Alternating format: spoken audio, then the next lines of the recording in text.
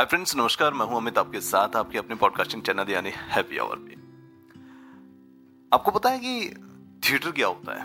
बहुत से लोग जानते हैं कि थिएटर यानी कि जहां पर आर्टिस्ट बनाए जाते हैं या जहां पर हम एक्ट करते हैं उसको थिएटर बोला जाता है। थिएटर कई तरह से, कई नामों से इसको जाना जाता था। एक तो थिएटर वो हुआ करता था जहां पे नाटक और मंचन किया जाता था, जैसे रंगमंच की दुनिया का एक जैसे कहते हैं ना प्लेटफॉर्म, उसको हम थिएटर कहते थे। और उसके बाद जहां पर सिनेमा यानी कि कोई फिल्म रिलीज होती थी उसको प्रेजेंट किया जाता था, उसको भी थिएटर कहते थे। दोनों चीजें थिएटर के नाम से जानी जाती थी। और इन थिएटर का जब एक नया वर्जन हमारे सामने आया तो उसको हमने टेलीविजन कहा, यानी टीवी। आज की डेट में हमारे पास टेलीविजन सबसे ज्यादा है और सबसे ज्यादा देखा जाता है। नॉट फॉर अगर आप टीवी नहीं देखते, आप मोबाइल भी देखते होंगे, सब चीजें आप देखते हैं।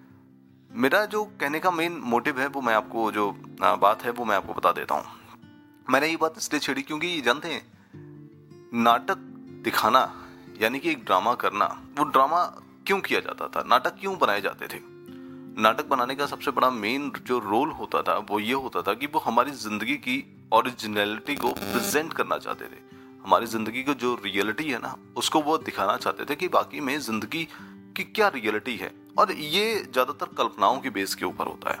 आप देखिए, किसी भी नाटक की जो रियलिटी जो उसके अंदर दिखाई जाती है वो एक्चुअल हमारी जिंदगी से बहुत अलग होती है। कभी भी आप नोट करिए। अब जैसे बहुत से लोगों के जैसे कहते नहीं है कि मुंह से हमने सुना है कि जो फिल्में होती हैं उनके अंदर जो प्रॉब्लम्स दिखाई जाती है, उनके अंदर जो परेशानियां दिखाई जाती हैं, वो 3 घंटे के अंदर खत्म हो जाती है। यानी कि उसके अंदर उनकी जवानी भी दिखाई जाती है, उसके अंदर उनके कैरियर के अंदर उतार चढ़ाव भी दिखाए जाते हैं, और एंड ऑफ द टाइम पे उनको ये भी दिखाया जाता है कि आपका एंड कैसा होगा, कितना अच्छा होगा।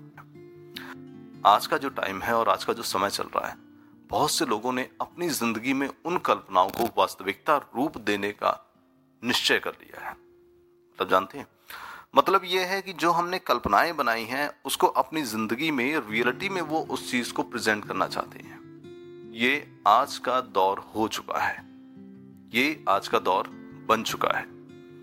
जैसे मैं ज्यादा बड़ी बात नहीं करूंगा, छोटी सी बात करूंगा। आज की डेट में आपने एक छोटी सी चीज सुनी होगी कि जो न्यू कपल्स होते हैं उनका जो लाइफ स्टाइल या लाइफ का जो स्ट्रक्चर है वो नाटकों को देख करके या टेलीविजन को देख करके या किसी हिंदी मूवीज या कुछ मूवीज़ों को देख करके उन जैसा अपनी जिंदगी को बनाने के पीछे पड़ गए हैं।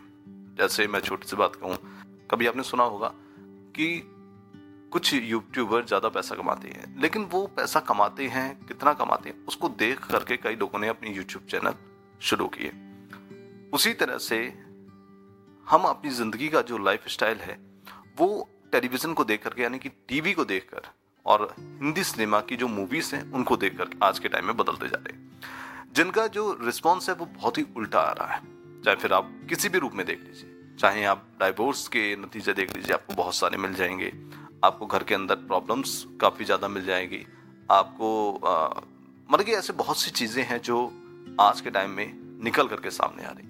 तो मैं जो बात आपसे कर रहा था, मैं बस छोटी सी बात आपसे ये कहना चाहता हूँ कि यार, जिंदगी को कभी भी ना कंपेयर मत करो, और स्पेशली टेलीविजन से।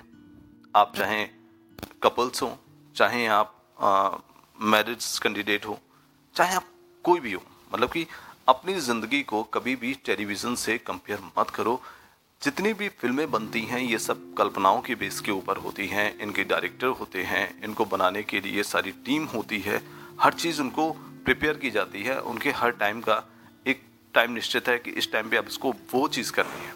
लेकिन हमारी जो जिंदगी है इसके कारक भी हम ही हैं, कर्म करने का काम भी हम ही है, लेकिन फल मिलेगा या नहीं मिलेगा ये हम नहीं कह सकते, क्योंकि हमारा जो डायरेक्टर है वो ऊपर वाला है। तो बहुत छोटी सी मैं बात कहूँ, थोड़ा सा आप इन चीज़ों को थोड़ा सा ध्यान रखें और अपने कार्य को निरंतर करते रहें, लेकिन कल्पनाओं से दूर। समझ गए? खुश रहिए, मुस्कुराते रहिए और सुनते रहिए हैप्पी आवर विद मेरे साथ यानी अमित के साथ। तब तक के लिए बाय बाय, मिलेंगे फिर एक नए पॉडकास्ट के साथ।